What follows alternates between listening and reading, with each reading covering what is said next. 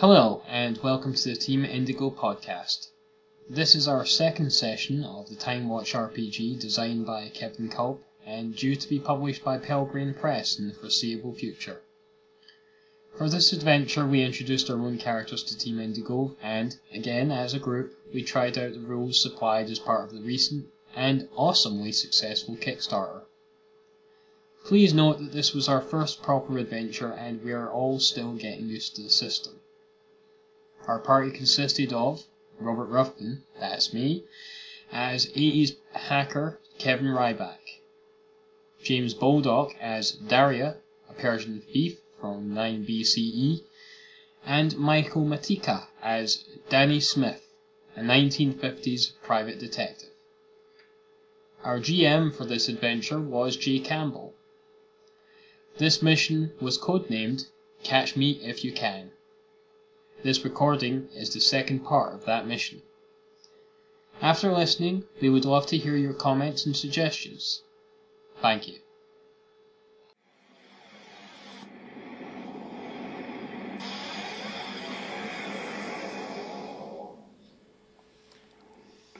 And you find yourself back. Did you ever, anybody else notice how the Autocron is really cold when you time travel? I wonder why that is.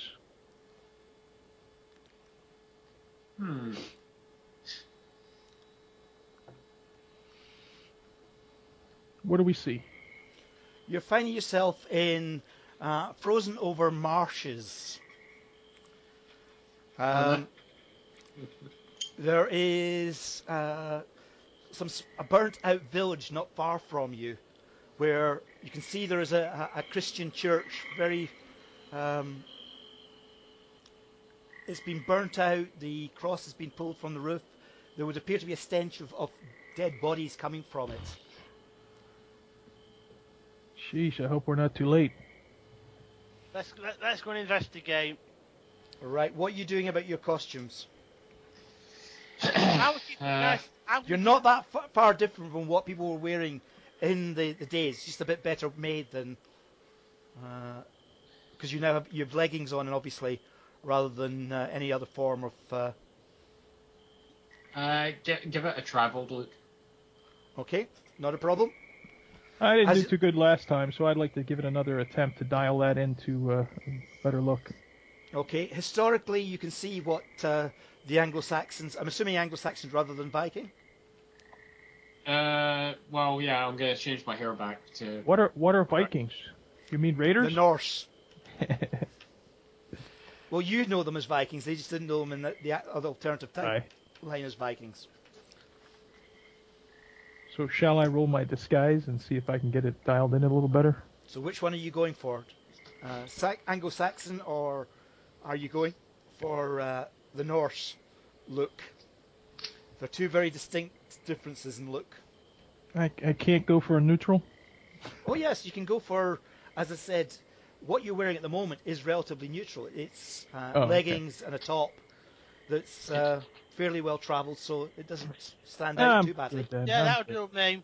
Can I just mention that before we even started this session, I was going to say that my character's hacker name was Loki, LOK1. I think I saw that somewhere on one of the emails. Is your last name You think that's bad? Wait till you L-E-E-T? meet Vlad, the imploder, which planned for a later adventure. Vlad the Imploder. Right, folks. So as you wander through the marshes, the mud is getting everywhere. It's fairly deep, but you find yourself moving on to sort of solid land and cultivated land that's been, for the most part, burnt down. All the village houses themselves have been, for the most part, burnt. And where you're standing, you can see inside the church, somebody has killed and, let's be honest here, raped and pillaged inside the church and then burnt down. The bodies are still lying. The fire obviously didn't take very well in this damp climate.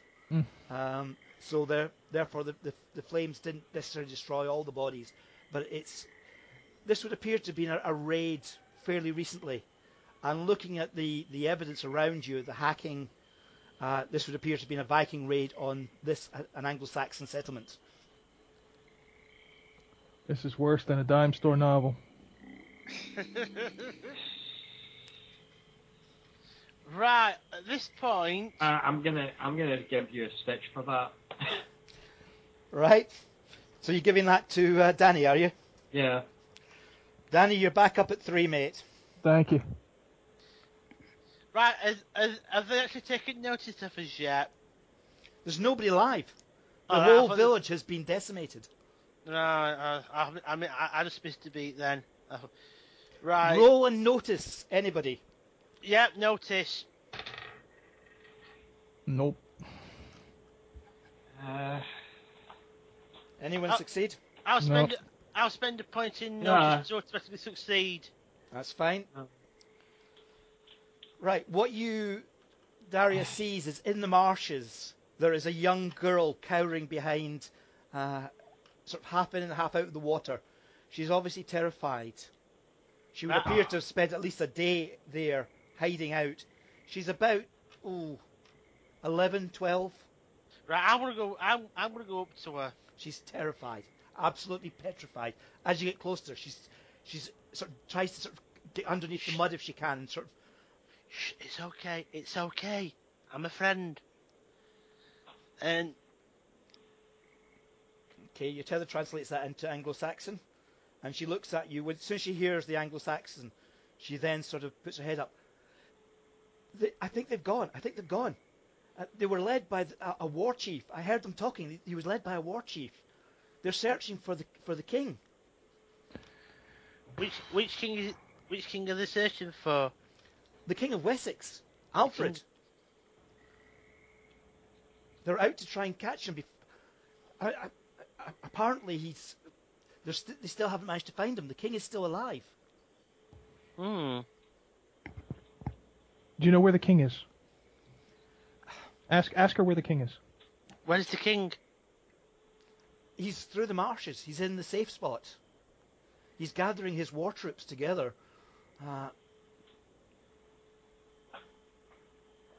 Right. I can take you there. I've been there. Yeah, take us there. Yeah. I can take you there, but I was scared to go my own in case. Look, we'll take care of you. We'll take care of you. You're okay. You're safe with us. What she points out, she says there is a safe path. In the winter, we lay down the big stones on the top of the ice, and then when the frost goes, the stones sink into the marsh, and they form a safe path under the water that we can cross. Is that historically accurate, or did you make that up? No, that is historically accurate. That is brilliant. Another stitch for GM. That is so cool.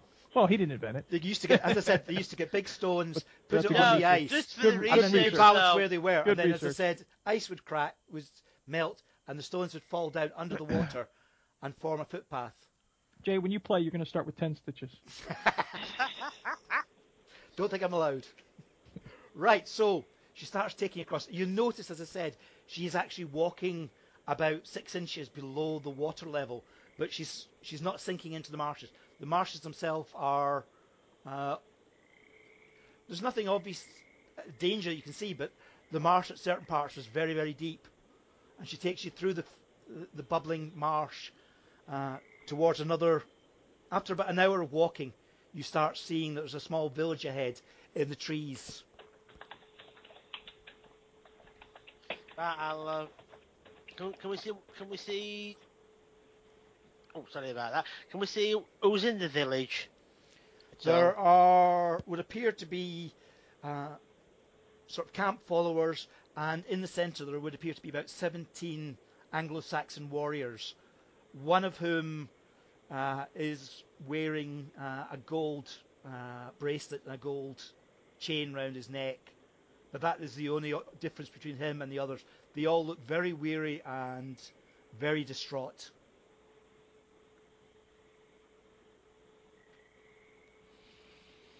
As you come closer, the warriors grab their weapons and rush towards you and ask who you are and what you're doing here.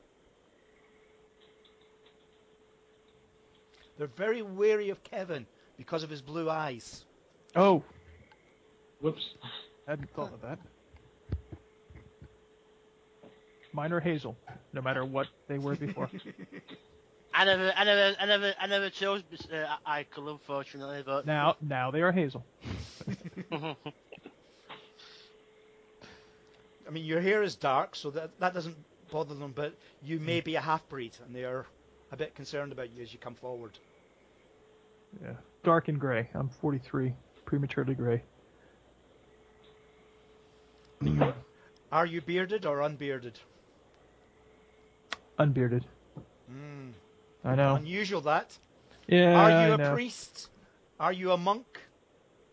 You wear strange clothes, monk. For one who doesn't wear any hair on the front of his face, but nor do you have the mark on the top of your head either.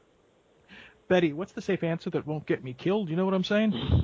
You could say that you have studied with the monks, but you yourself are not a monk. I am not a monk. I have spent some time with them, however. Oh, you are welcome indeed, fellow traveller.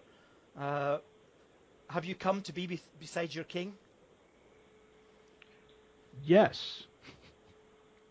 We saw this girl and brought her to safety. You're welcomed into the camp. You're brought before the king, who you assume is King Alfred, the King of Wessex. He looks extremely weary. He looks as if he's suffered many major defeats in recent days, and seems to be hiding out in the middle of the marsh. Betty, what would be the appropriate obeisance? Your liege. Knee, bow, what? It would probably be appropriate to bow. Go down on one knee and bow your head down and call him your liege. I will do that. My liege. What are the others doing? Just doing what he doing as he does, because he seems to know what he's doing. Okay. What is I will curtsy. right? That's fine. He looks at you and says, "Have you come to join the army? Are you here to fight the invaders?" We are here to help in whatever way we can. Then you are most welcome here with us. We have not much at hand, very little food, but what we have we will share with you. We hope to try and raise an army to fight back against King Guthrum and his and the Viking horde that is invading our land. So that's not what's supposed to happen. So I whisper. Yes, sub-vocalize. So, to set things straight... Actually, it is, because if you actually look at your history, you'll find that King Alfred spent a period of where he's defeated, but sometime round about May, he managed to raise an army. Right, yeah. So this is before he defeats Guthrum, right? This is before he defeats Guthrum, and according to your timeline, he then converts Guthrum to be Christianity, becomes his godfather, and as a result, they're able to bring peace eventually to England. So our timeline, he and Guthrum make up and are friends. But not friends. He defeats Guthrum in a major battle. Defeats him, converts him. And converts him to Christianity, and then basically works with him to ensure that Britain becomes Britain at that point. But in the alternate timeline, Guthrum gets the axe. Guthrum dies in some way in the marshes before the battle. You don't know what happened to Alfred. You'd have to... That part of it didn't make big history unless you were to go sort of slightly forward in time. Right. So, guys, we gotta make sure Guthrum doesn't die without making it look like we're trying to save him, and piss off the guys that we're with right now. Yeah, but he dies before the battle. Simple. Before the battle. Yeah. That's what happened in this current timeline you're in. He dies sometime in the marshes, anytime in the next couple of days or weeks. My liege, we have some experience in spying on enemies. That's our. So, if you have any knowledge of where we might be able to find Guthrum or his troops, perhaps we could scout them for you. You wouldn't have to travel very far. His troops are everywhere. We have been reduced to what you see before you, such small numbers. We hope that others will come and join us eventually, but at the moment, this is it. This is all that holds Christianity in this land. The priests are being burdened. I wait a massive from the Pope. He will hopefully allow the churches to help fund, to pay for the soldiers to come to give land. That is my worry at the moment, is that at the moment the church owns more land than I can give to the warriors to inspire them to fight with me. Yeah, I can see that. But we have sent, I believe some of my priests have written to the Pope, and I wait to see what results, whether he will stand by me or whether he will stand by the wealth of the church. Well, can you point us towards where the king might be encamped? He sort of visually sort of points. He's been taking war parties into the marshes searching for us, and he points sort of east and says, "Last report we had was that way, and you've just come from the village where he and his soldiers sacked." So anywhere within the marshes, you're more likely to come across him than anything else. Thank you, my liege. May we have your leave to plan an attack? I would rather your arms for the battle, but if that is your will, I cannot stop you. You are free men of England, of Wessex, and I will. All I can hope is that when the cry comes out for to protect this land, that you will make your way to join my army. We will do all we can, my liege. Then you have my blessing. Take the child with you. She knows the marshes. She knows the footpaths and ways, as do all the locals round here. She will be of value to you, I think. My thanks. And he wanders off into a hut nearby, and you can see he's very weary, and some of the soldiers are saying, "This isn't going to happen. There's so few of us now. We're defeated. This is it." Yeah.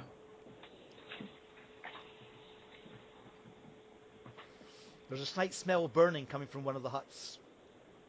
Somebody's burnt the buns. What's your name, girl? I am Isad. Is she injured? No. Character. She's No, not she's injured. just Okay. very hungry and very cold and wet. Oh, see if I can find an extra shirt, maybe an extra large shirt to put on her. If there's any, I'm sure there's something spare with all the massacred bodies everywhere. That's not a problem. You're able to find a shirt without any major problem. A jerkin of some sort that goes over. She wears it as a dress. She grabs some little bit of twine which she binds together to make a belt that she ties round her waist to pull it in. Well, I haven't eaten in a little while. You guys want to get something to eat and talk about what we're going to do? There's a type of stew cooking on the fire. Mostly rabbits and root vegetables. A bit of nettle thrown in there as well for taste. It's pretty watery, but it's all they've got to eat. But they're willing to share it with you. They're not too keen on the girl getting some, but that's just because there isn't enough to go around. Better the child dies than stops the warriors from having their food sort of idea. I'll take my portion Yeah. and I'll sneak her about a third of it. That's fine. She's very, very grateful, and she eats it in a matter of seconds, slurping it with her fingers, using her fingers as a spoon.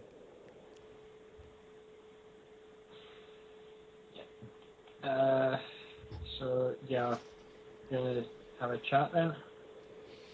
You're able to wander off to the edge of the village while still on the dry land, without anyone actually sort of paying much attention to you, and you can sort of talk quite openly together there. The girl follows you, but obviously if you're not speaking in Anglo-Saxon, she won't necessarily be able to follow a word. Her name was Issat. Is that what you said? Asa, Oh, Assa. Assa. that's it. Assa. We are squad. Not squad. What will be the term? Our band. Our band. Jarl. Yes, we have our own code words that we speak in, so don't worry about it. It's just we're planning on how we can help to fight the upcoming battle. Says, she just laughs at you and says, "Here and now, go from one village to the next, and they don't speak the same language anymore. It is a long time. The Norse, the Vikings are destroying our languages." Mm. So, we need to keep Guthrum alive, guys. And I'm not speaking in Anglo-Saxon anymore. Well, I guess I can't help it, can I? What can I? How can I? Can I have my tether? Your tether only translates if you tell it to translate, or if it thinks it needs to translate. Mm. So you can speak English without any problem, or Okay. any other language that you're familiar with. Yeah. All right. So I just don't want her to understand us, but I don't want to stand around not opening my mouth and nodding and looking really weird and No, that's fine. mystical. Well, we don't need to be burned for being witches. Well, it's only the church that did that. I think you might find that the warriors have a slightly more open encouragement when it comes to supernatural support and help. Kevin, Dariah, we need to keep Guthrum from dying here to get history back on its course. Yeah. Now, I'm not really sure how to do that unless we're working with him, but he sacked that village, and I'm not too keen on that. In fact, if this turns out to be that kid, I really don't know what I'm going to do, to be honest. I don't want history to change, but, this guy shouldn't be around if he's doing what he did to that village. I crack my knuckles. What's everybody else thinking at this point? If it is him, then something else is changing the timeline, because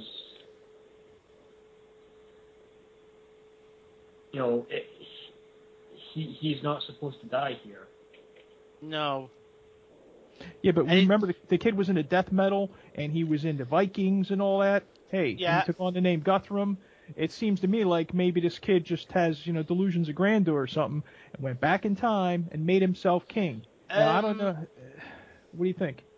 Well, actually, Jay, I've actually been doing some Googling Uh-huh. while we've been playing. Now, it does actually state in on Wikipedia, because I've been referencing that a little bit. And let's see if I can bring up the bit I wanted to talk about, because apparently he was there. I mean, what year are we in now? You are currently in 878. 870. Right. That's where you went back to. Yeah. Well, I've actually Googled Guthrum, and it actually says he doesn't die for yet another 2 years On your timeline. on our timeline. After the battle, when he's defeated, and after he is converted to Christianity. Yeah, because this is the time when the conversion to Christianity happens. This is according to Google. This is the year. That is correct. After a great battle. Yeah. The Battle of, is it Eddington? I Yeah, the don't Battle of know. I Eddington. can't. Battle of Eddington, 878. Hang on a minute. May, I believe, if I'm correct.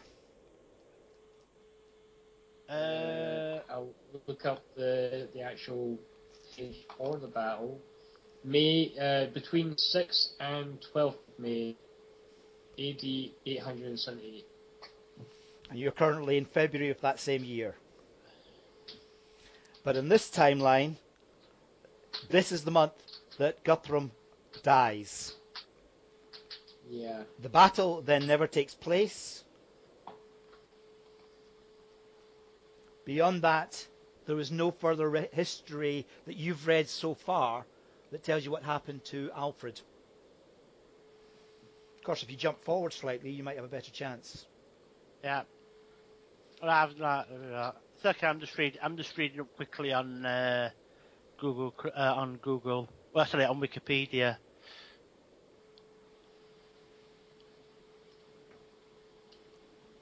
Okay. What is Danny doing at this point? I'm, let's see. Checking with my tether, maybe. Mm-hmm. How about location here? Taking geographical location into account. Any idea where this battle is in relation to where we are now? How close? It's not that far away. It's within a matter of about 30 or 40 miles from where you are at the moment. You aren't very far away from it at all. But as I said, the battle is not due to happen for another 3 months. Mm-hmm.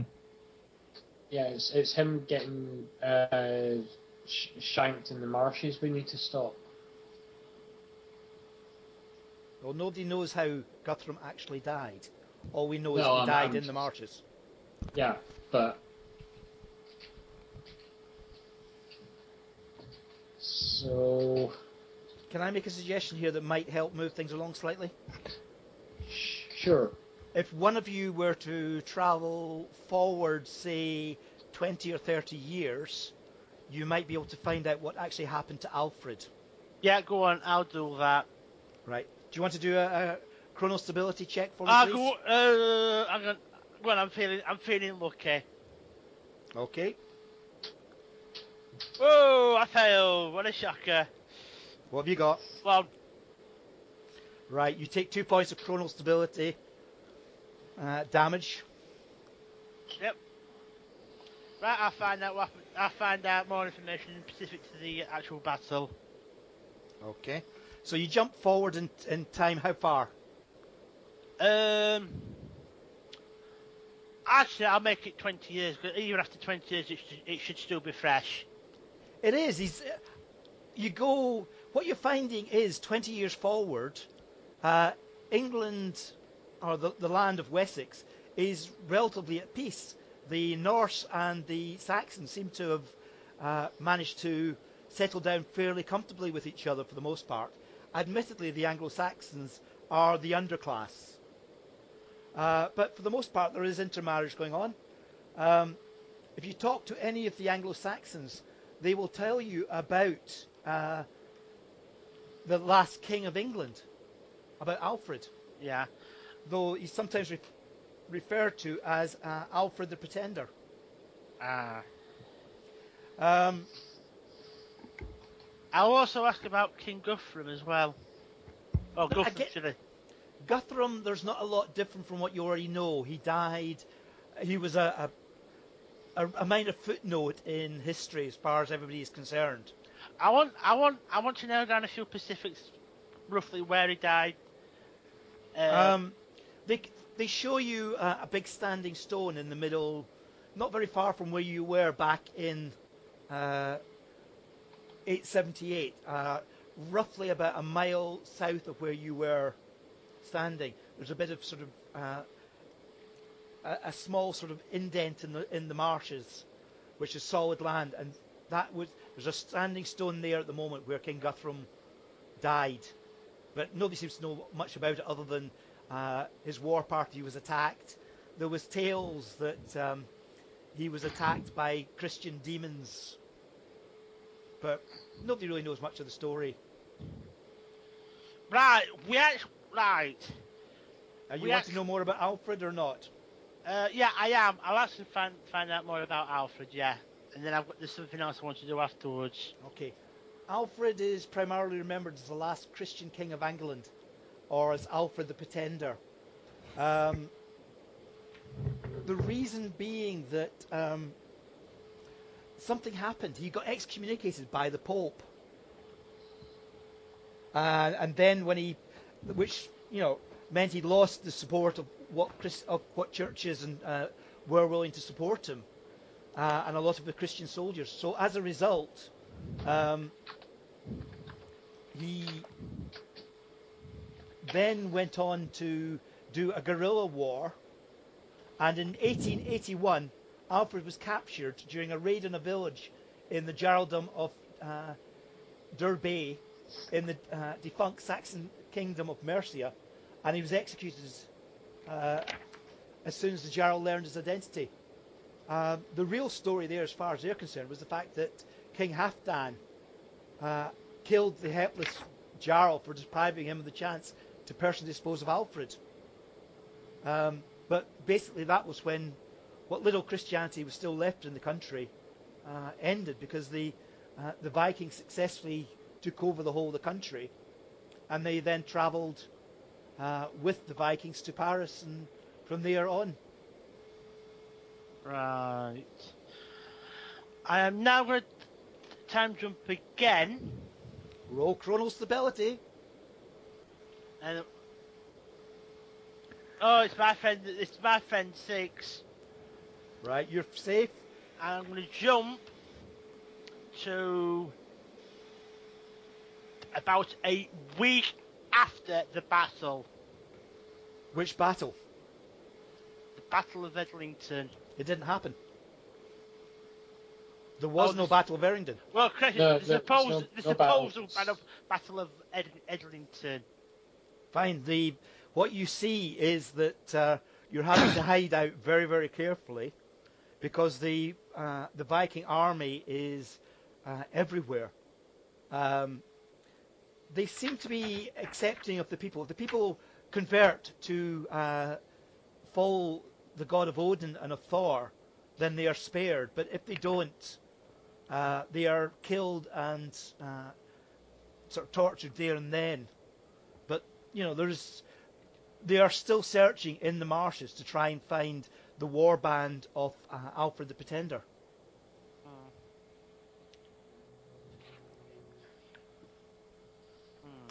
I'll come back to you in a second then. Right, what is Danny and Kevin doing in the meantime back in 878? What do you think, Danny? Should we stake out the marshes?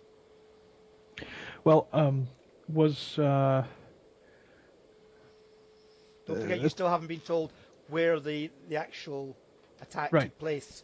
Right. Dariah, I assume, was going to go blink, blink, and reappear in the same space at the same time When she was done.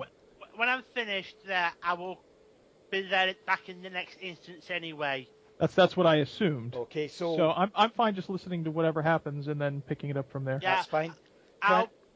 Is there anything else you want to do in that time period?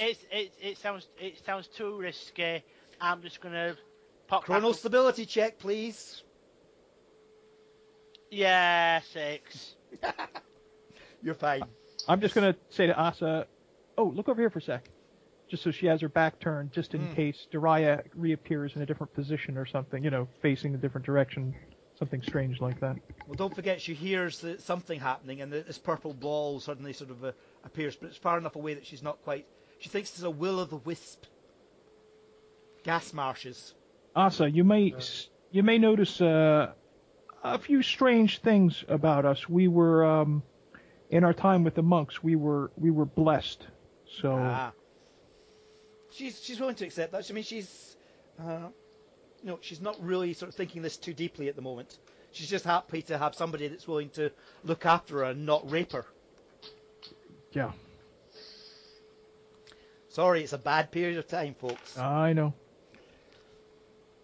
Okay, so you're now all back.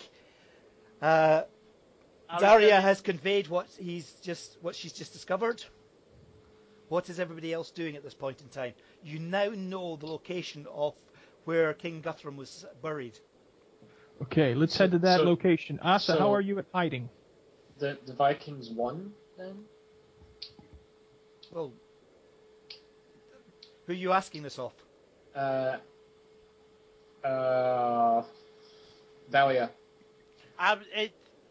The tab basically the Vikings won. Yeah. Right. That's interesting considering their king's dead. Well, he's Or only will one be- of the will- kings. Yeah, that's right. Yeah. Let's head to that spot. Right. So as you wander through the marshes itself, you come to an area which is a perfect place to hold an ambush. There is a footpath that runs through from north to east. There are two hills, very low but covered in bushes on either side. This would, if you were picking a spot to ambush, this would be it. Okay, Asa.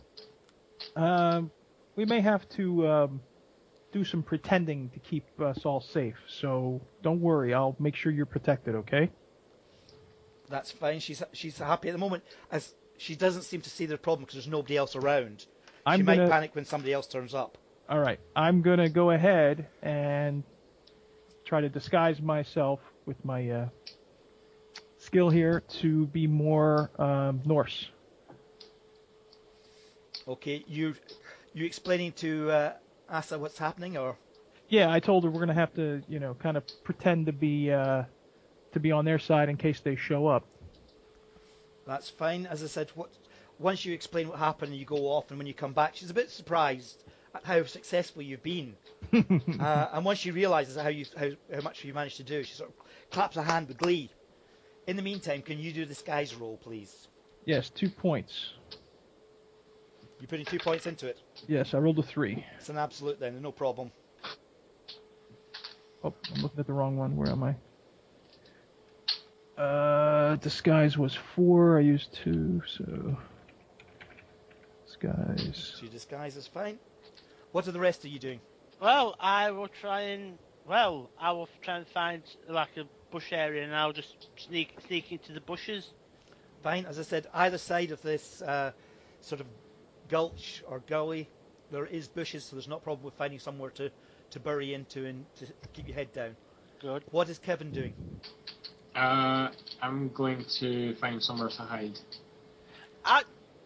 Actually, as well, I suggest that the child is in with either me or Kevin. Is it Kevin? It's Kevin. Yeah. Yeah, yeah. Okay. So basically, when we do, so basically, just keep her out of the way, so she's not going to get hurt should anything go down. Okay. So I'm trying to see whether the idea of someone who gave her food is more important than somebody else. She goes with the food provider, which means that she prefers to stay with Danny.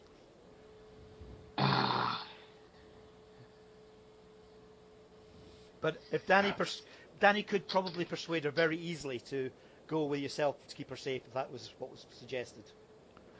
How far are you gonna go? Not far. It's just basically, she comes with me, but she stays hidden.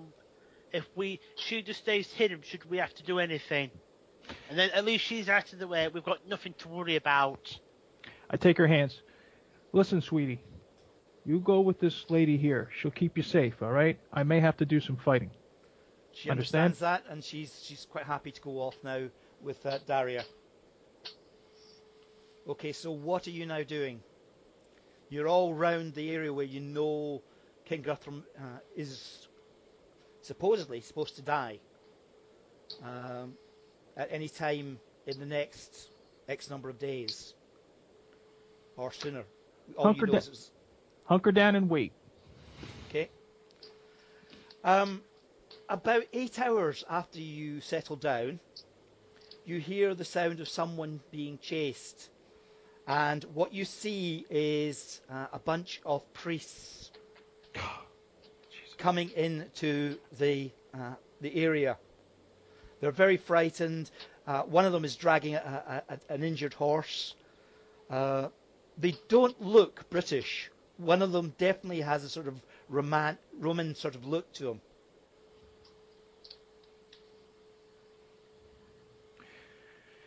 Kevin, you're still dressed Anglo-Saxon, right? Correct? Yep. Yes. Okay, I stay hunkered down in the reeds or wherever I'm standing in the marsh, but I sub-vocalize to Kevin. I say, point them to the king. Hey. Because I know they won't believe me, looking like a Norseman, you know.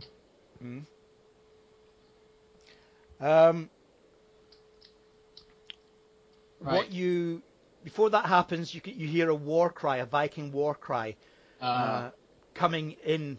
They're not very far behind. Maybe they're close distance, maybe 100 yards behind the monks.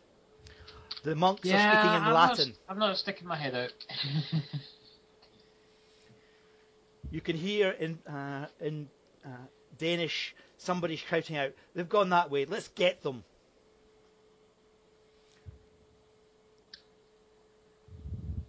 Roll notice for me, please, all three of you. 3 or higher. 1. Danny boy. I'm hunkered down too low. I can't see anything. I just need to say, Oh, we've lost everyone again. get to, Are we all right? Hello? and I roll a 1. Right, sorry, we lost everyone for about 3 seconds there. I'm pretty sure it's supposed. Hell, I've dropped again. Is everybody there? Hello. Hi. You back, James? Hi. Okay, Hello, we're can all you hear back. me? Yeah, we're all back now. Oh, good, good. Anyway, as I was just saying, I think that you're supposed to be able to get clues with the investibilities, and you spend to get extra stuff that's not relevant to the plot per se, or is gives extra detail. Right. Okay. Well, as I said, you've got the monks down in the beneath you, and sort of gathered with the limping horse. Their Vikings would appear to be coming up very, very close, and there is a sound that you recognise. That coming in from nearby. Hello.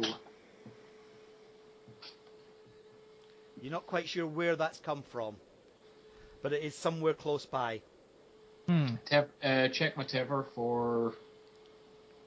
to see where the temporal emissions are coming from.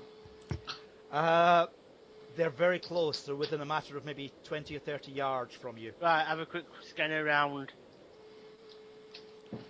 As I said, can you roll notice for me? I'll spend a point making auto success. Okay, that's fine then. Then what you are seeing is that there would appear to be 2 John Titers at either side of the entrance in, just beyond the priest, but before the Vikings, who seem to have some sort of weapons in their hands. Right. They're not doing a very good job of hiding. But the Vikings won't see them until they actually come in a lot closer. Right. Which one of them looks older? The one on the right would appear to be older. He has the beard but no moustache. The other one is clean shaven. Right, well, first thing I'm going to do is I'm going to start sneaking towards them. Okay. Can you roll? It should be, I think, a what, streetwise or an outdoor skill. I would let you use streetwise here if you want to roll 4 or higher. Okay. 1. One of them turns around and sees you, and the younger one sees you, and then he sort of times out for a sec. He just vanishes. He obviously starts activating his autochron, and you can see the shield building up. It's quite obvious. It's very bright. The priests have seen this as well, and he seems to be sort of stepping out. This is the one on the left? This is the one on the left, the younger one. One thing that is happening is all your tethers are recognizing there is a serious paradox here, caused by not just the fact that you've got two people from different eras, same person from two different eras, but also the fact that they're both using the same autochron. It's definitely creating a disruption field that is causing you problems. Right. He's just checked out. I'm going to check out and hit the follow button if I'm close enough. Yep. That's fine. What's the rest of you doing? So the younger one time traveled, Yep. and Daria took off after. That would appear to be the case, yes. And the older one's still here. The older one is definitely still there. Right. And you said he's holding a weapon? He does appear to be holding some sort of weapon, yes. If you've got...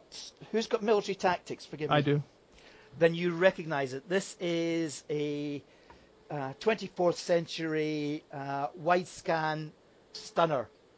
Can cover up to 50 yards distance and can hit multiple targets.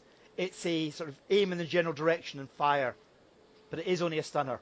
Stun shotgun. Stun shotgun. Right. 24th century. I'm going to use hacking. Well, I'm going to use tinkering rather, because I'm going to use tinkering to jam his pistol. Jam his stunner weapon. Okay, that's... I think that would be a roll of 8, because it's the weapon, although it is technical, doesn't necessarily beam information out. So you're going to have to somehow do a sort of proximity terminal to access the inner workings of that weapon. 6. Okay, 1, 2, 3. I'll come back to you in a minute, James, with Daria, okay? Right. Sorry, it's just that obviously I've now got two separate sides going at the same time. I'm going to spend 5. Okay, go for it. Tinkering.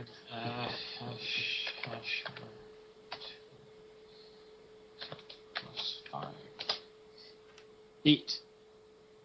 You've succeeded. You have successfully got control over his weapon. He doesn't know it, he's unaware of it, but you control his weapon. You can't control where it's aimed, but you control when it fires and what level it fires at. Okay, cool.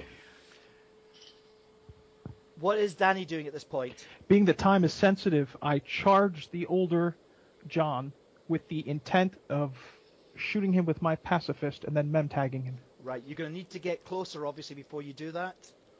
I'll come back to you in a minute.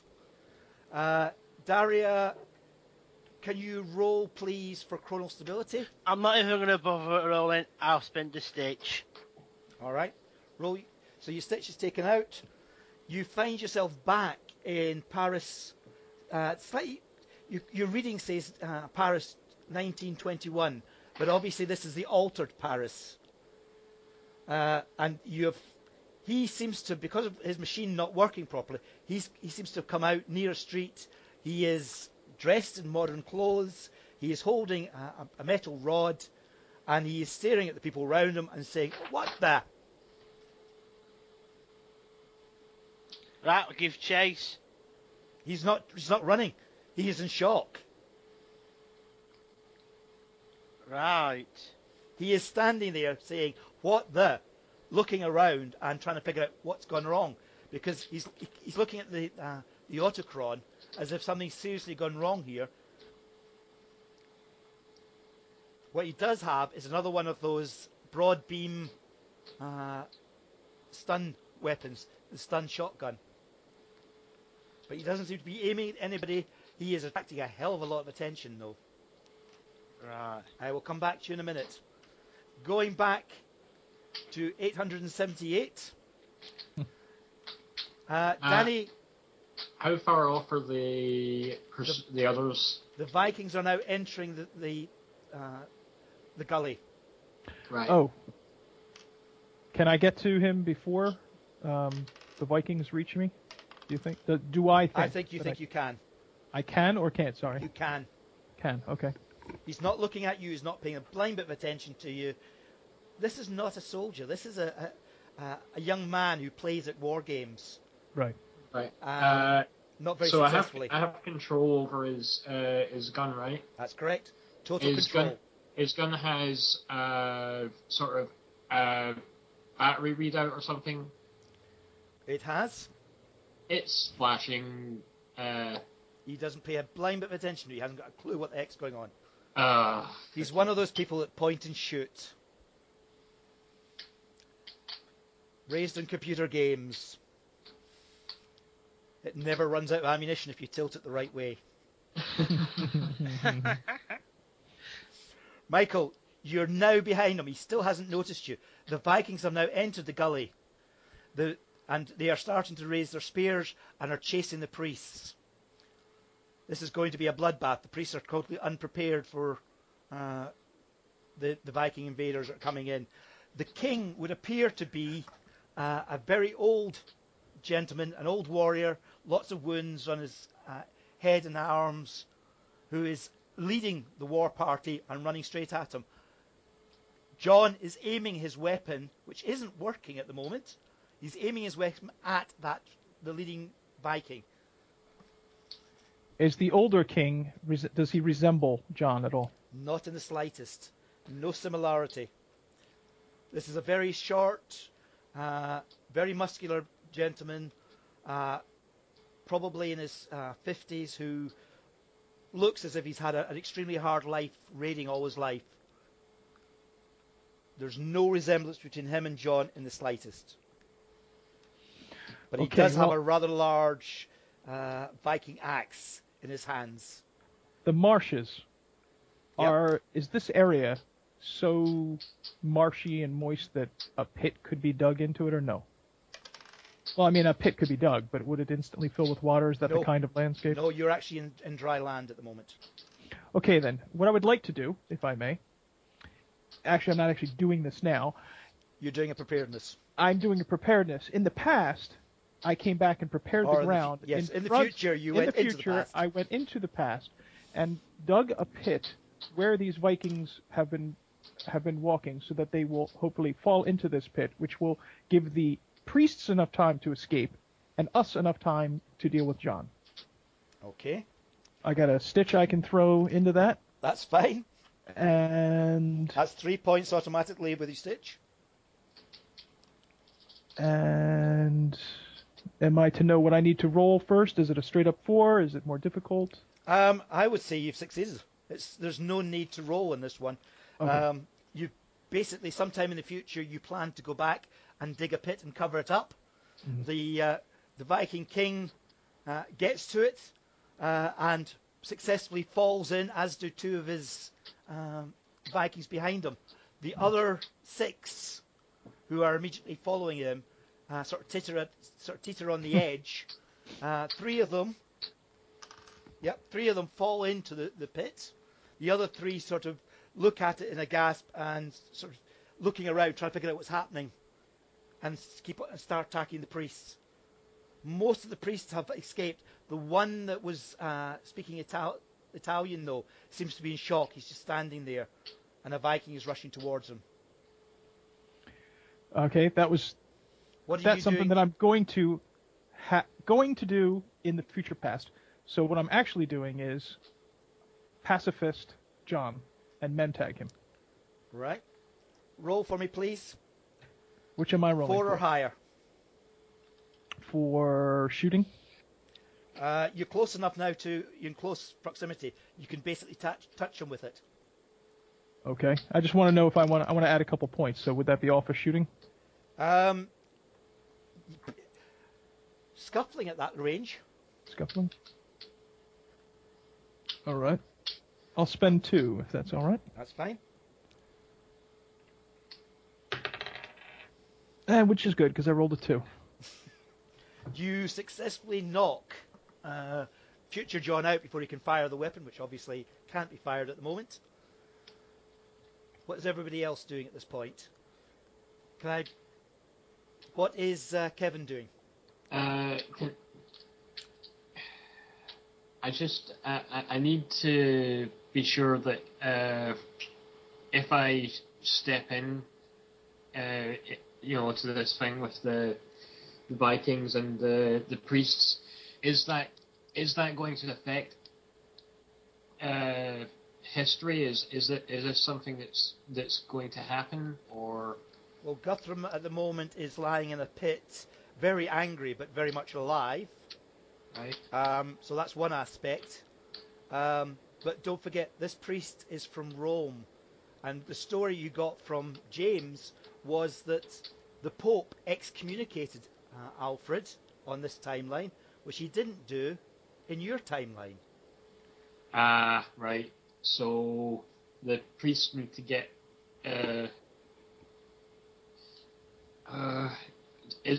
Would it be because the priest died? That I can't answer for you, can I? Sorry. I will move on to you in a second. Have a think about that one. Going on to Daria, you are back in what had been the alternative Paris. The younger Guthrum has now had people sort of marching up to him and sort of grabbing and wondering what's going on, looking at this 2 metallic devices that he has with him, and they're sort of starting to march him back towards one of the temples. What are you doing? Right, I am going to have to intervene, unfortunately, otherwise it's going to cause a paradox.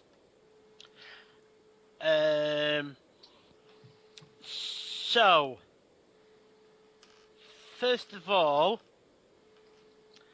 I am going to shoot at the 2 people that are actually taking him away. Okay, so you're using the shooting skill because you're not close up with them. Okay. What is your shooting skill? 3. Right, you can only shoot 1 per round. That'll do me, I'm not that fussed. Okay. What is your shooting skill? It's 4 or higher to successfully hit your first person. They're not paying attention, they're not dodging, no armor. Well, I missed on the first shot anyway. You missed on the first shot? Yeah. Okay. The crowd now turns on you and they're starting to shout out, "Demon! Warlock!" Right, I'm ignoring that. I will just give chase. Who are you chasing? I will just give chase to the guys that are taking John away. Okay, there's a crowd there, as I said, round them that are dragging him away. The weapon has dropped to the ground, and a little kid sort of picks it up, aims it, sort of, as if sort of passing to see what happens, and accidentally shoots everybody in the crowd. Oh. So there's only him standing there with everybody lying down, and he sort of throws the weapon to the ground in disgust, and sheer shake and afraid as he rushes up to Mama! Mama! Mama! Right, I'll make a beeline for the weapon, pick it up. Okay. John is lying unconscious along with everybody else in the street. There are more people gathering around you, but they're not getting close. They are terrified. This gun that he's got, it's just a stun weapon, isn't it? It is. No serious harm has happened to any person at this point in time. Right, how many people are around me? Because I really have attracted attention, haven't I? You've attracted a lot of attention. Right, I'm gonna have to get I'm gonna have to get the weapons and try and stun as much as the crowd as possible, and then get John out of there. Okay, I will come back to you in a minute then. You have a roll for me on your stun weapon, 4 or higher. Danny, what are you doing? I think we need to protect these priests, so I would like to do another. I guess it's not. I don't know if it's. Yeah, I guess it's preparedness. In the future, and to prevent paradox with myself, I would like to send back future Dariah to come back to this spot to assist in protecting the priests. Right. You've got to remember that when you are doing an action on somebody else or preparedness, you have to They spend have to twice have- as many points for them to get 1 point from that. So that's my understanding of the rules. You'd have to spend 2 points to get 1 point of benefit for somebody else in the game. I think that's the way it is with medical stuff. I'm not sure about the preparedness. I have to admit, I haven't read about it on preparedness and the rules, but that seemed to be how I read the rules themselves.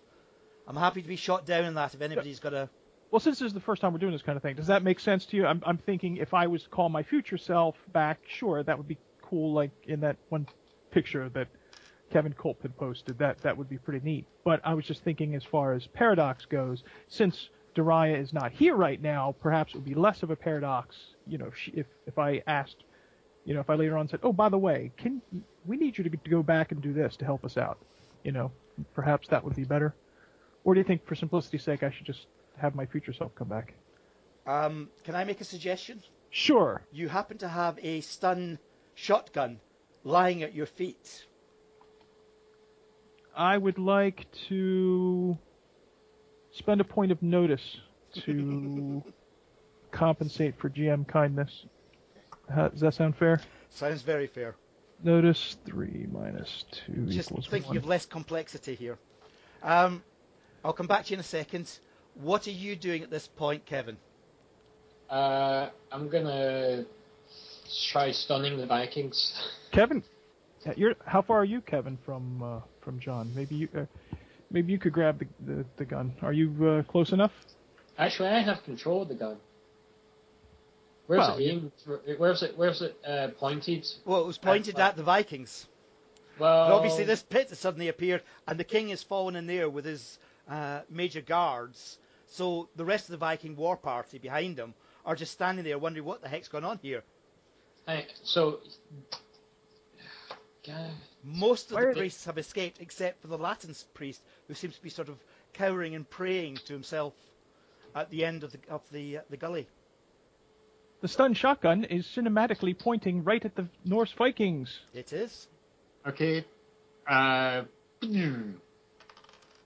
gonna send the fire signal. That's fine. There's no problem with that at all. Basically, all the Vikings that are above the ground collapse. Can I give Rob a stitch for his pew pew noise? I think that is very suggested as a very good case. So, Kevin, that takes you back up to 3 stitches. Cool. So, what are you doing, Michael, with now that you're right beside John I'm gonna T? slap a mem tag on John's head. Get him He out is of unconscious, isn't he?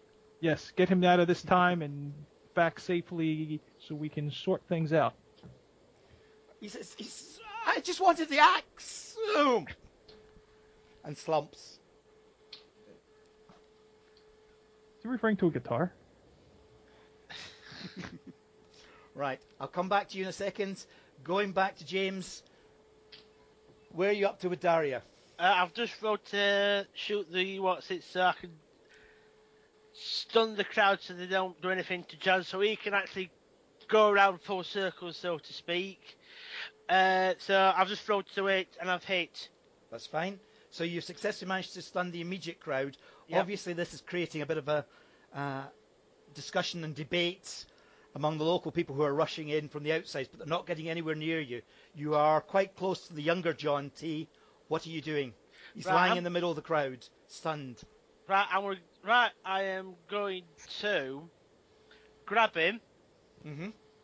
and then I'm going to check out. And I'm actually going to check out back to the Timewatch Citadel. Right, so you're going back to the Timewatch Citadel with them. Yes. Okay, can you roll chronostability, please? Yes, 6. No problem. You are successfully now back at the base with the younger, unconscious John. Coming back to the other two. Right, so coming back again, Kevin, what are you doing about the priest and the Vikings? The Vikings are down, right? They are, except for the ones in the pit who are still conscious but trapped rather deep in the underground. They will eventually get themselves out. It's just a matter of time. And you have a priest standing there in Latin saying, "Thank be unto God for his mercies. Oh, I am saved, I am saved. Hosanna on high."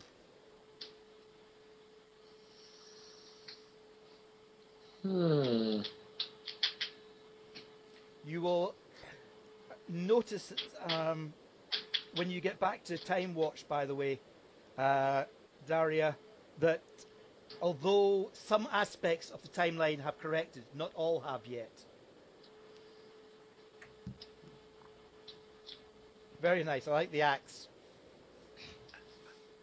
That was Guthrum's axe. That definitely was. Okay.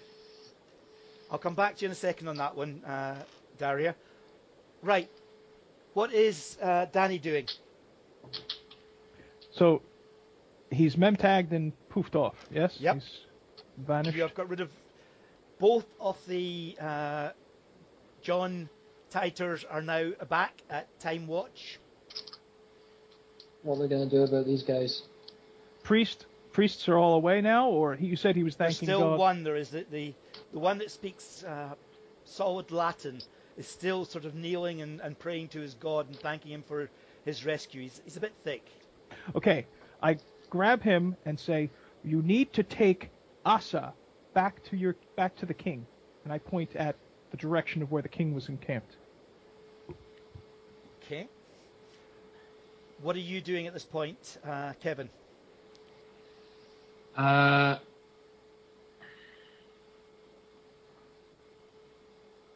just We can't pull people out of time other than the Johns. Yeah. But I can't sit here and watch them be slaughtered either. And I don't want Asa to come to harm. Maybe the priest can take her back. Yeah. Thing is, Go for it. Uh, You know there's something wrong here, yes? yeah, I know something is wrong here. I'm just trying to figure out what it is. Okay. Time crafts. Yeah. You both would suddenly realize there's one major difference in this timeline. Yes, you've stopped Guthrum from being killed at this point in time, but there was another aspect that was part of the time change, which was that King Alfred was excommunicated. That didn't happen in your timeline. And these priests He's speaking Latin. He is looking like he has travelled from the Vatican. Does he have a satchel on? He has. Let's see it. So you're going over to him, are you? Yeah. What language are you speaking? Latin. He thanks you. Are you the people who are responsible for my salvation? Oh, thank you so much. We are the King's Scouts. You must take me to the king. I have a message from the Pope. John VIII has sent word that he must read. So vocalize to Kevin. What's going on here? Don't we need to get him and Asa back to the king? I think this priest is here to excommunicate the king. I'm still holding on to him, by the way. That's fine. I'll come back to both of you in a second. Daria, what she's doing when she's back at Timewatch? Well, knowing that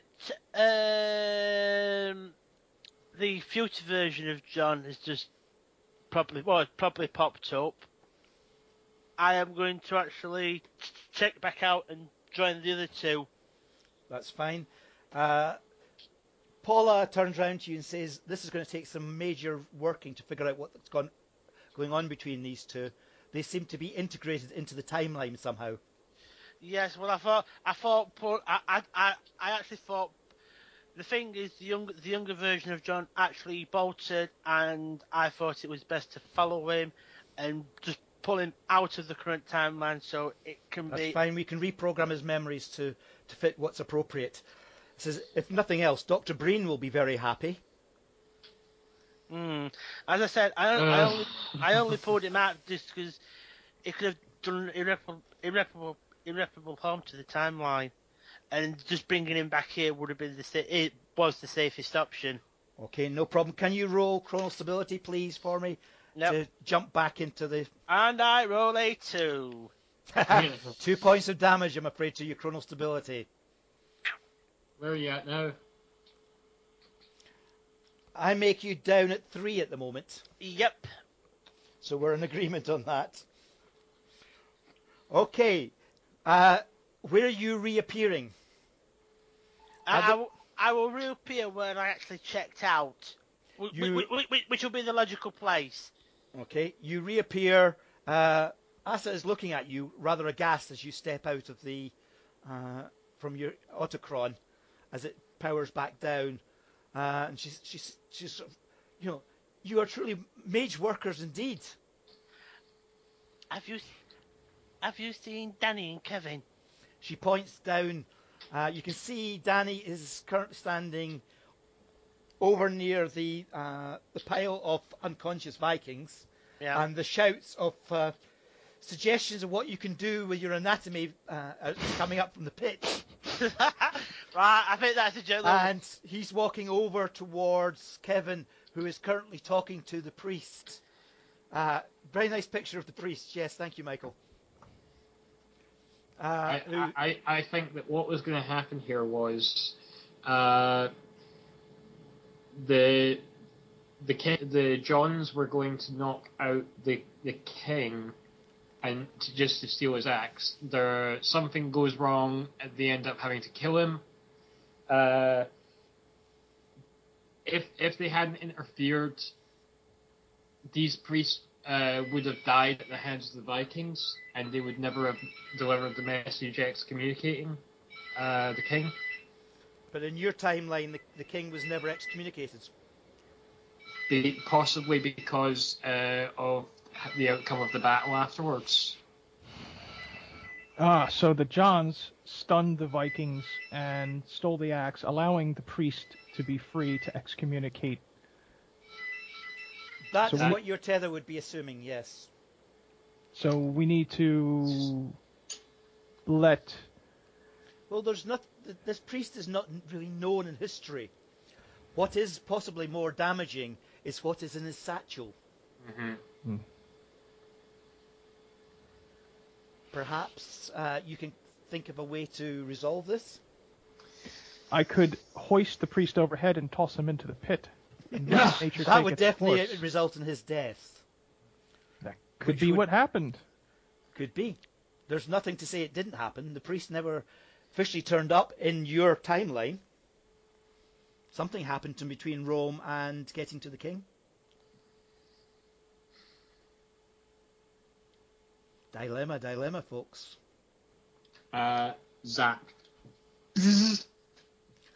He drops down. Name tag. Do not return. Let the superiors deal with it. Name tag. Do not return. Have you taken the satchel, or have you left it with him to go forward in the future? I'm taking the satchel. Okay. You're getting a report that something seems to be stabilizing. Inside the satchel, there is a parchment which is addressed to King of the English. Alfredo, King of the English, one of great trust, told me here to seek.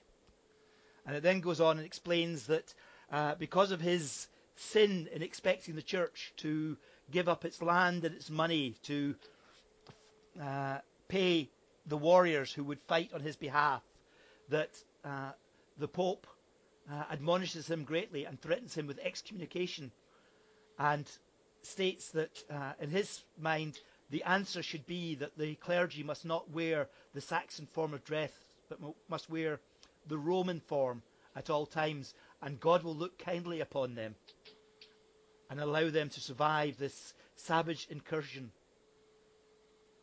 In other words, it's a warning letter. Don't ask the church for money or you root. Oh. You could see how a king who's currently extremely depressed would have taken that badly, and how the church would have then used it as an excuse not to have supported paying for any soldiers to fight against the Vikings. Yeah. Yeah. So this has to disappear. I think it's a strong possibility. In your timeline, it never arrived. No one knows exactly what happened to the letter. Yep. Say Danny, you smoke, Yeah. right? Yeah, it's a habit I haven't broken. You got a letter? I think it's a safe assumption you would have. Sure. Can you get it here for a minute? Flick.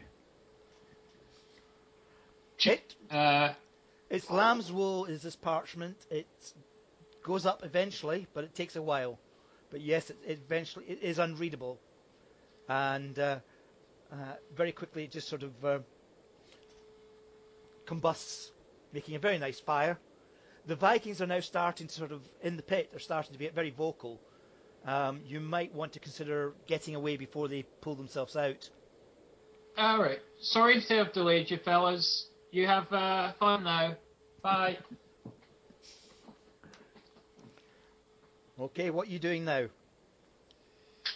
Do you have to So start heading back to the camp, I guess, with yeah. Asa?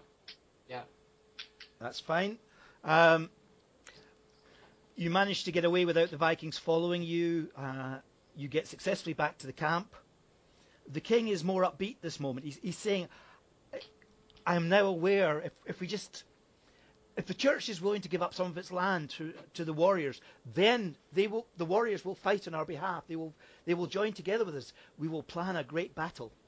We will succeed. We will win. We can win.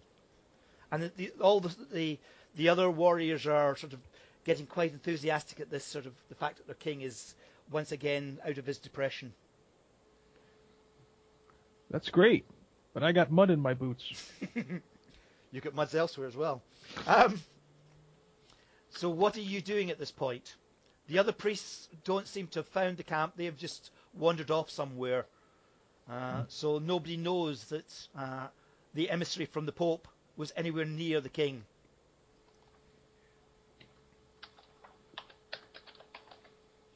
Can we communicate with Timewatch Central, or we just get messages? They can send you a message. The message would appear to be timeline corrected.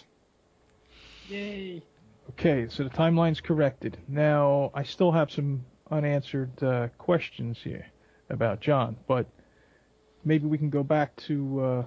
We can go back to Timewatch HQ and we can get the information. Since we've got two versions of him. two versions of him and his parents, possibly. His parents are still there, yes. This should be interesting. Can you roll for chronostability, please, folks? I'm just going to spend a stitch because I have. Yeah, I'm going to spend my final stitch and then out. Me too. No problem. You successfully get back to Timewatch. You walk in. You'll notice that the two Johns are lying on couches side by side. The parents haven't been allowed near them at the moment. And Dr. Breen and Paula are both sort of sitting over a number of consoles, arguing out as to which of the events that have happened have to happen and which ones shouldn't have happened. They're saying, well, what was he doing in Berlin in 16th of January, 1945? Well, that's him stealing the pictures. Oh, right. So we have to allow that. Possibly. And Hiroshima? No. but we definitely have to allow New York. Seems to. And the two of them are just arguing away over dates and times. You know, it's nice not to be management. This is giving me a headache. So what you do, your timeline has been restored. As the Paula gets there, says, I send you to do one mission. What have you done about Raul Morales? He's still lying, bleeding to death outside bloody Paris. Move! Oh. Let's The go. reward for doing a good job? You get another job. I love it. Or in this case, the same job. I have a report to file. It only takes one of you to rescue him Well, I know. before he dies. Yeah. But don't interfere with the time jump this time. We don't know what's happening. We'll send somebody else back to try and sort that out later. All right. Can I get a smoke now? Why Hiroshima? They're back arguing again. Awesome. I'm filing a report about anomalous activity that occurred during the mission. Right. Anything in particular? Yes. The whole thing? No. Well, yes, the whole thing, but I'm including my sighting of that strange figure. Ooh, nice one. As I said, it didn't affect the others two the same way as it did you. There was something familiar. I think out of the game, we're all going to have unique experiences. Something says to me. Possible. Right, so you have one last thing to do, the pair of you, Daria and Michael, which is figure out how to go back and allow Raul to be attacked by street thugs and yet rescue him and keep him alive if possible. Well, do we have an exact time, a rough idea when it's going to go down? Yes, you have the exact time and place on the Champs-Élysées in the restored Paris. Go there early, disguise as street thugs ourselves. Mm-hmm. And then after Daria warps out, we grab them. Right, so what actually you see is when you go back early is you see John steal Raul's autochron. Autochron. He then goes into a street alley where he starts to hack it and change it. Raul is completely unaware of it, walks around the corner into what he thinks are street thugs, except in this case it's you two. What John sees is Raul collapse to the ground, apparently attacked and bleeding, and he jumps out. Little split lip and is better than dying, right? Oh yes, considering in the original timeline he was had his throat slit. Well, and they already thought he was dead at the time. So this is the fact that you're doing this also keeps the original thugs well away. 'Cause they're not going to interfere. mm-hmm. So you drag him into the alley after John's vanished, and time travel him back to Timewatch, leaving John and the earlier John to try and figure out exactly what they can and can't get away with. I slap him on the back. Trust me, this was better. Yeah, but did you have to hit so hard? Gotta make it look real. Right, you all end up back at Timewatch. Okay, how would that sound to everybody? Any unresolved items you want to look at? The two Johns, the younger one is the 23-year-old, correct? The younger one is the 18-year-old. The the older 18-year-old. one is the 23-year-old. The older one is the 23-year-old. All right. So they're going to keep the 23. The 23-year-old is going to go home with his parents, I assume, because he's effectively the one that went missing. No, that's correct. Yeah, yes, but they've got to let go of the 18-year-old. Right. 18-year-old version of John. What they'll do is reprogram him to believe that he's gone back, that nothing has happened between the time that he met himself in Paris 1921 and the time that he then is met up with. they'll take out all his memories of travelling through time. They'll just all he'll remember is meeting his later self to give himself instructions about what to do as part of his plan to steal from time. So we have allowed time travel theft. If you look up Wikipedia and look up John Titor, Right, I got it. you might find some interesting information. I'm just saying, we Timewatch agents are allowing some time travel theft because that fits in with our timeline. Well, if John doesn't successfully manage to steal the money or con the money, then he won't have the money to be able to do the terraforming Kickstarter. Right. Oh. You've got to think three-dimensionally. I'm reading the John Titor now. There's some information below it which is currently in white text. If you highlight it, you can see it. I will change it in a few minutes. So if you go below the line and highlight it, you can see some additional information about alternative timelines about John Titor. In 1998, a self-proclaimed time traveller, John Titor, comes to public attention on the internet. That exists in your timeline. 2000 to 2001, John Titor posts plans for a time machine. Although non-functional, Dr. Leah Breen was subsequently inspired by the designs to build her own working model many years later. Right, so we have to let him go back so that time travel can be invented. Well, one of the aspects of time travel, Dr. Breen's variation on the machine has to be, because she would not be inspired if she just was not aware that somebody was posting plans for a time machine, a non-functional version, in 2000 on your timeline. He seems to be mixed up rather massively with your timeline. Makes you wonder how many others.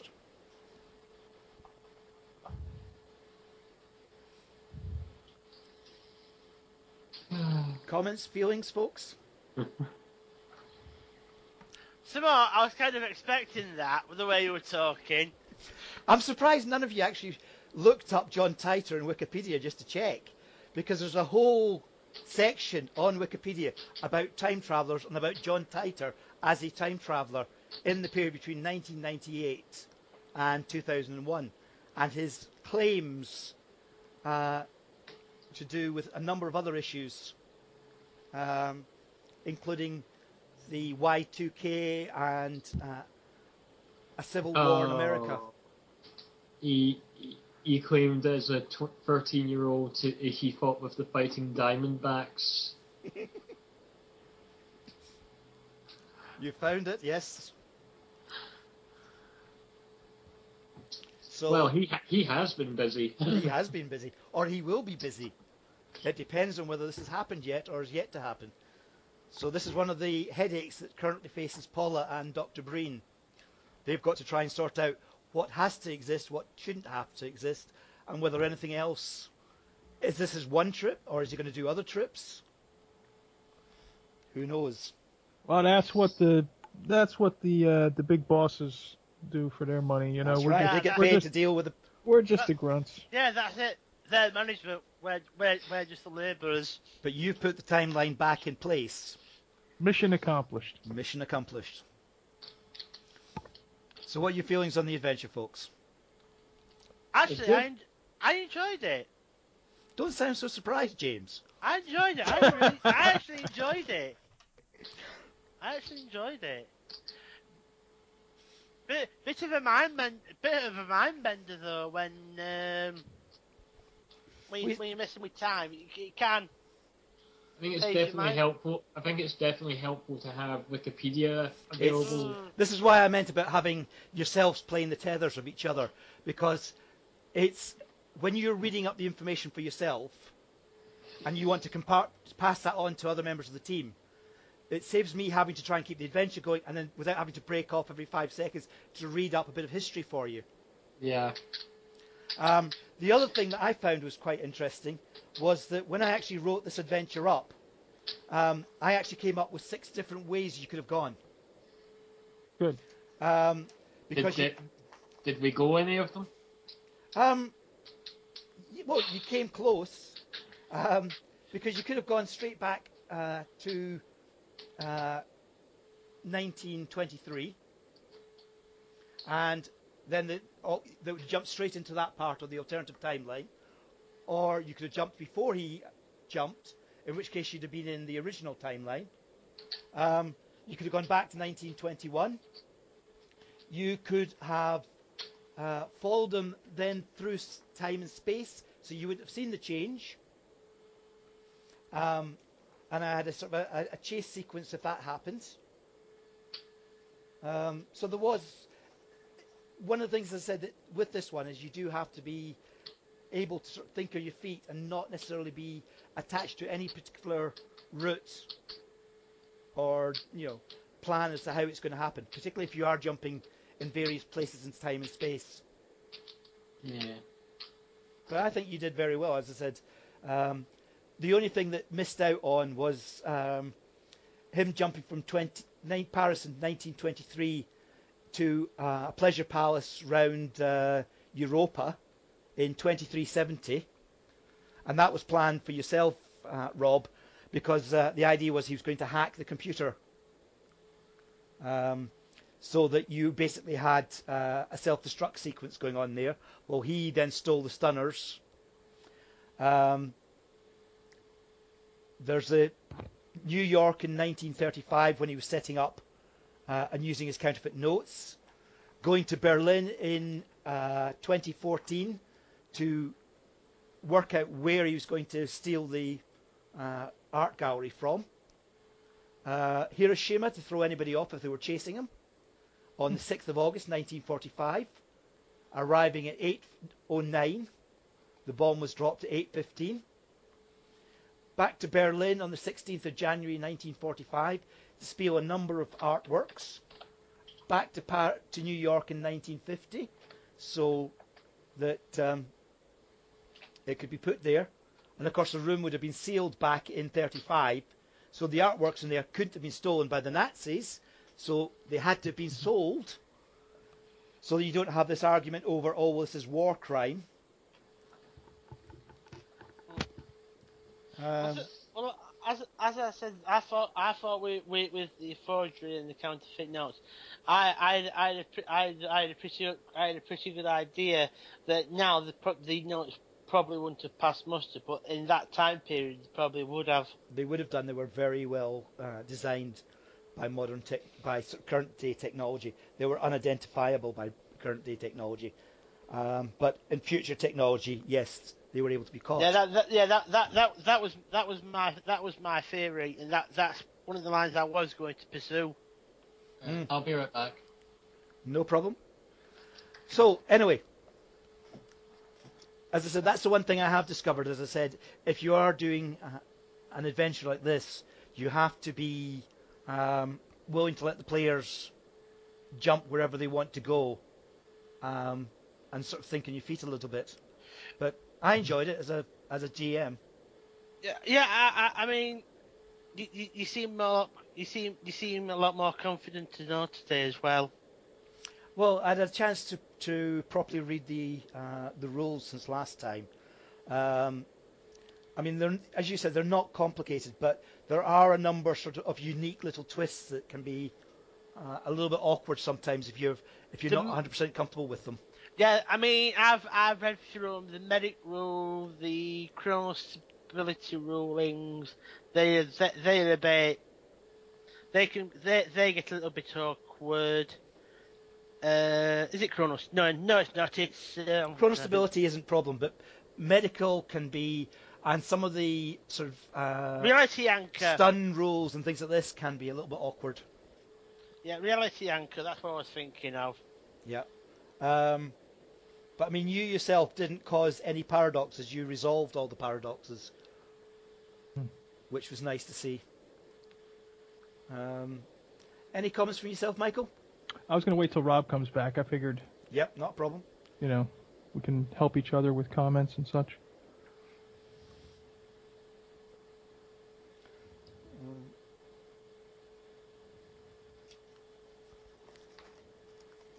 I have a lot to say. I just figured I'd wait for Rob, Yeah. Not a problem. Tons of bad things. No, I'm joking. Be nice. Be nice. It does raise a question if you want to carry this on in future. Yeah, I'd like to. Well, let's discuss what I liked and didn't. Well, I don't like to say anything negative. I like to say rather, I favored this more. I favored this less. I tend to say that with everything, any game. I don't know how many games. There's only been in my entire life very few games that I went, this is utter and absolute crap. I don't mean RPGs. I mean board games or whatever. Yeah. Usually it's just this isn't my kind of thing, or I don't like this aspect of it. You back, Rob? Yep. Oh, Right. So go for it. my comments. First of all, I had fun. Good. Hanging around with some friends, having fun. That's the important thing. That's always the important thing. I had fun.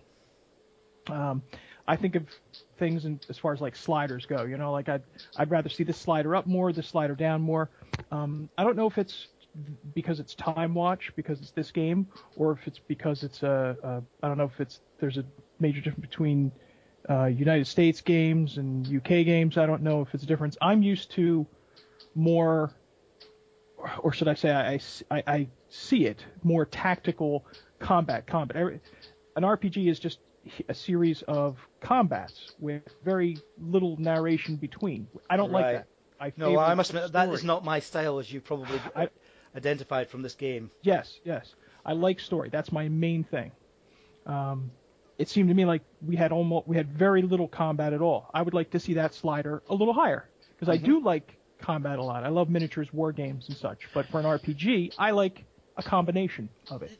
To me, I would like to have seen a little more, and this isn't a negative, but I would have liked to seen a little more, the slider for combat up a little more, and the time spent on research a little down, just a little tweaked, in that way. A little bit less time doing research to find out information, and a little more time kicking ass with that information, if you know what I mean. Okay, I can understand where you come from there. As far as the history goes, I'm way out of my element. In school, I hated history.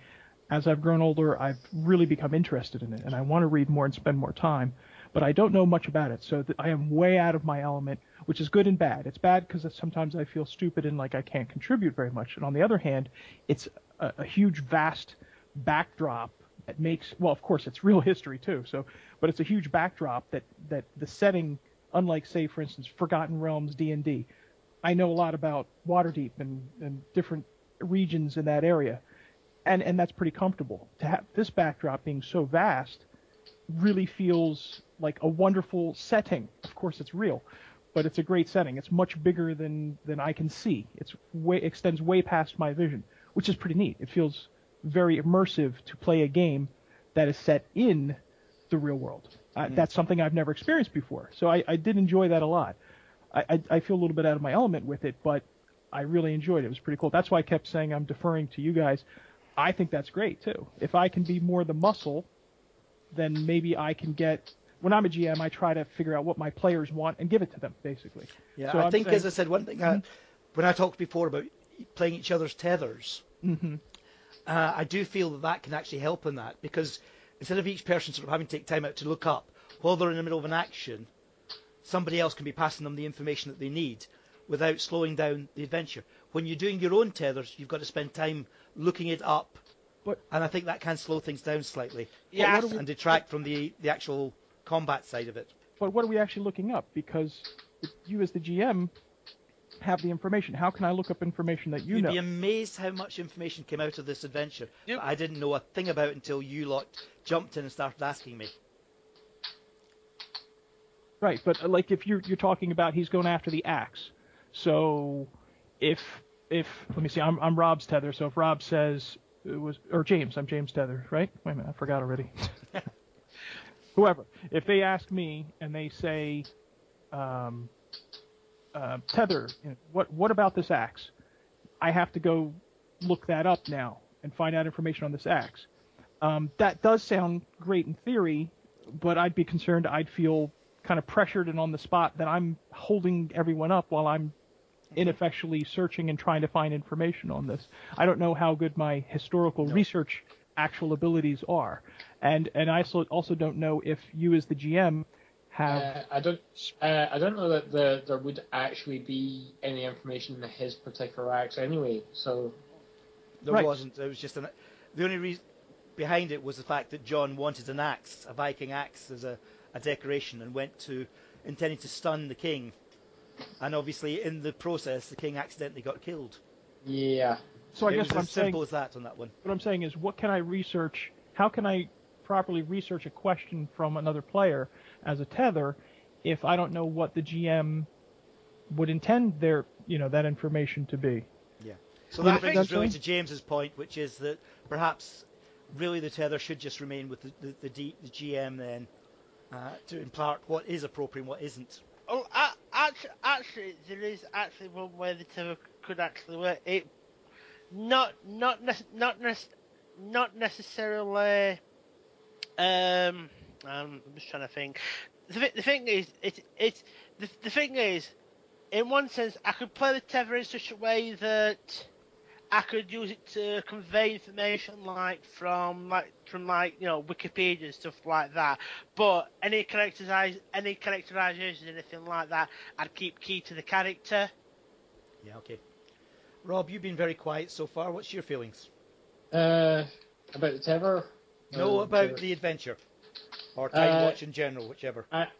I enjoyed the adventure. The only issue I had, for was, I kept bringing it up in game, is you were asking for roles in the investigative abilities, and one of the main things that I attracted me to Gumshoe in general is that the way investigative abilities work is you don't roll to find out stuff. My reading of the rules is that because you've got the skill in it, that most basic questions you would know, but if you want in-depth questions, you want something more specific, then that is when you would then do a roll. Now, perhaps I was... I, Sorry, no, James. go on.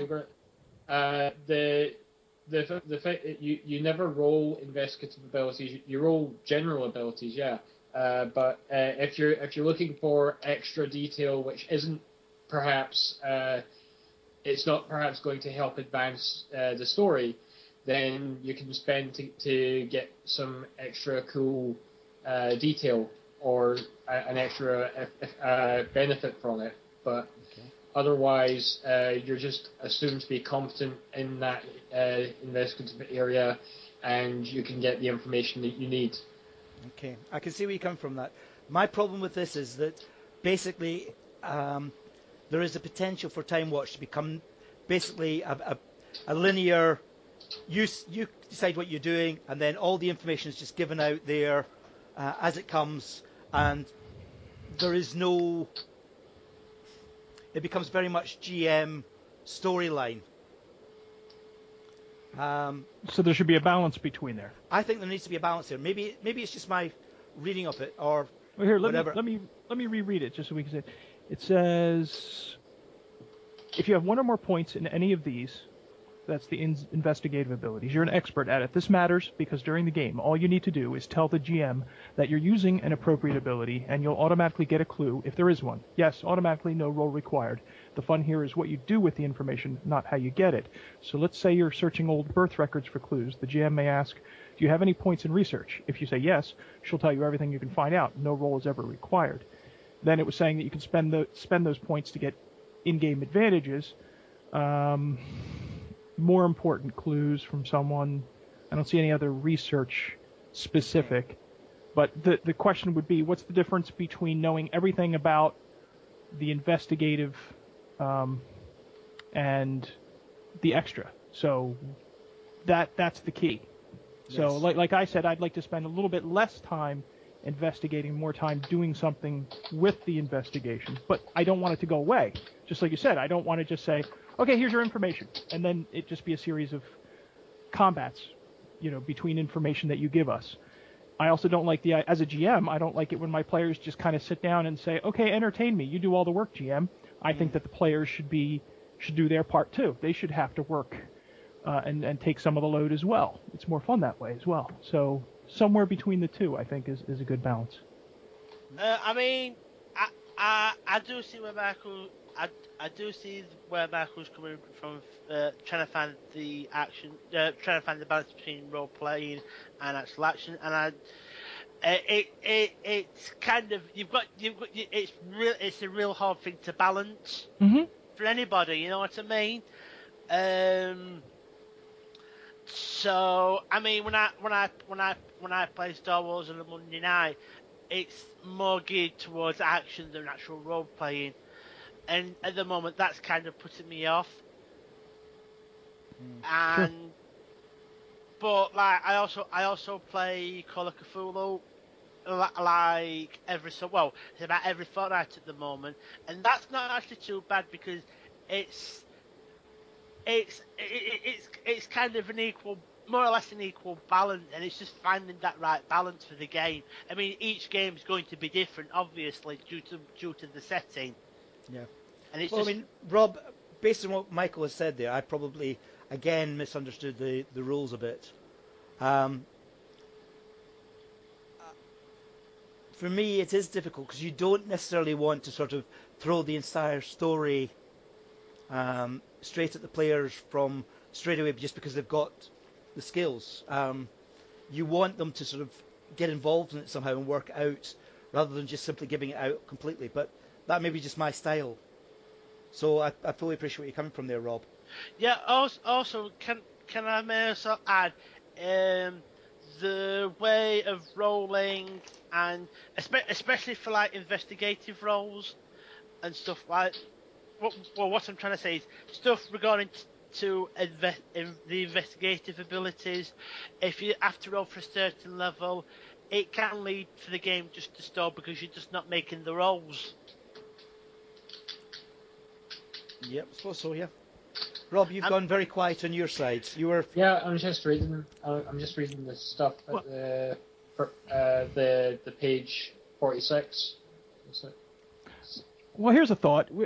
To find out information, I don't think we should have to roll to research information. But like when I was working with a historian, perhaps I would need to roll to convince him, charm, intimidate, what have you, to get him to give the information, which is a different thing than just sitting and researching in a book. As I understand from the rules, and as Rob is trying to say there, really if you've got the skill in it, then you should be able to automatically charm the custodian anyway, really. It's almost an automatic because you've got the skill in there, which I have to admit, with my particular background in role-play games, I'm not 100% comfortable with that, but that's just me perhaps. But I mean, that's how the rules are written, and Rob is perfectly right there that perhaps I should have been less inclined to go for roles to specify on what I saw as more in-depth information, but you probably saw as being more crucial information, more crucial clues. So I mean, that I think is just whether that is down to referee style or whether that's down to misreading of the rules, I think is open to interpretation. Yes, I mean, I get where you're coming from as well, because even in my own games, I tend to go for the dice more often than not. Out of habit, yeah. I do Yeah. the same thing. Well, I didn't think we did that much dice No, we rolling didn't. other than chrono stability every time. Yeah. Which I like dice rolling too, though. Everything's a balance, though. The thing, So I guess the thing would be, and don't take any of this personal, Jay. We're all learning the system, so this is just all of us collaborating on what we like and how to make it so that everyone gets what they like out of it. You know? Oh, yeah. the thing is, Jay, what I will say, I mean, when we've dice rolled, for stuff like chrono stability, That's a hard rule, shooting. though. Pardon? Stability. The chrono stability roll. That's a hard rule, That's right? yes, Yeah. I agree. It's cruel, but I think also, in fairness, Michael, I also think it's crucial because not only that, it keeps abuses to the timeline down to a complete minimum because we are taking penalties from it. Sure. which is also a good thing in a sense, because if it wasn't just cruel, especially when it comes down to paradoxes, we'd just be abusing the timeline so not chronic. Mm-hmm. I mean, in fairness, I think as a team, one thing that has come out from both adventures that you've dealt with is that you're actually very good at avoiding creating extra paradoxes yourself. And I think you need to recognise that as being a strength of the team in both the adventures that you've gone through. I mean, not necessarily in the last one, but definitely when I started chasing John Titor, the earlier version of John Titor, I was because I was chasing the earlier version. I was really aware of what I was doing, and I knew I had to be very careful with what I did. Mm. Okay, any other comments from anybody? I don't think so. So what's the Okay. consensus then, Jay? What do you think is the consensus about the amount of the slider for? I mean, in my mind, it seems to be the line that says, where's the line? I forgot it. The line that says it's important. It's more important what you do with the information rather than the struggle in getting it. So I think where that's do you think probably that's GM focus more than anything else. In the sense of, to me, I was looking on this as an investigation rather than on combat. Sure. Also, the fact that, in fairness, the pacifist is only able to be used in either close or right up, Right. on top of somebody, makes combat. You're not going to sort of fist slug somebody when all you have to do is touch them on the shoulder and they drop unconscious. Mm-hmm. Like as I did. Which, as you did. No, there's no sound. Believe me, I went away and invented a wonderful sound for the pacifist, only to then read in the rules that said no, pacifists have no sound. Give me a second. I know, I felt the same way. Let me see if I can find it for you. I will say this much, Jay. Time travel sound I like a lot better. Good. I thought you might appreciate the effort that went into finding something different for you. That was good. Again, nice use of I would say nice use of sound effects. Again, Let me give you the pacifist that wasn't. as I said, nice use of sound effects yet again. Again, not as many this time, but I thought there were more. There were better places and stuff like that. So you know what I mean. Yeah, that's fine. So, but am I the only one that would like the slider to be more combat and conflict and less research? Am I the only one? Maybe a little bit more action, because to feel like we're making progress. Yeah, I was expecting more of a chase between the previous version of John Titor, to be honest. Well, more of a chase depends on our choices too. Where we go. Yeah. I mean, the problem was that jumping after John Titor, the younger, in the middle of the combat, put me in a difficult situation because obviously I know. I didn't really. I mean, from any referee's point of view, splitting up a team is difficult. Yeah, I understand that. And you've one thing I'm very aware of as a referee is I hate referees that then get focused on one story and excluding the rest of the players. Now, you may have noticed I do a deliberate attempt as a referee to move and make sure that every single one of you is. You handled that fine. That Jake, you've got that down pat. Yep. You've got it down. But that is one thing I will say. You've got that down, so nobody's excluded. Good. Yep. But what I would have said is, if the combat with John, I'm working on the assumption that, as I said, John is, from the descriptions you got, is a bit of a geek. He's not really a combat person, and the idea of him jumping back to where he left and then discovering that it was a completely different place would be a shock for him, and he wouldn't necessarily know what to do. The other John was ready for combat, but I never honestly thought about Rob coming up with the idea of hacking his gun. That completely was off the wall. That completely took out the idea of John's combat. Those are the moments that you remember when you look back on the adventure. And then the ability to then use the gun while still in somebody else's hand to stun all the Vikings. And I appreciate you having it coincidentally, cinematically pointing in the right direction. Of course. That's cinematic. All right, folks. So if you want to have a think about whether we want another game at some point and when, maybe you can contact me by email after we've gone off. I appreciate all your time and effort you put into this. If anybody wants to consider doing the GM for the next adventure, if you want to sort of have a chat among yourselves to see what you think, or if you want me to continue, again, I'm happy to do so. I certainly won't have time to get to that point. I'm trying to do play testing for FFG for the Edge of the Empire system, right. and I haven't even had time to do that. So I'm play testing for Bubble Gumshoe right now, or I would. Well, I have no adventure planned for the immediate future, but I'm sure I can come up with one if you give me a couple of weeks or whatever. I'm good every other Sunday. I only have my children every other weekend, so this weekend I don't have my children, so I'm free to get up nice and early. And mine are grown up now, so I have the equivalent of them sleeping anyway till 3 o'clock in the afternoon. Oh, there you go. Okay, folks. If there's any last comments you'd like to make? Nope. Thank you for taking the time. No problem, gentlemen. I know how GMing is time intensive. Right, I will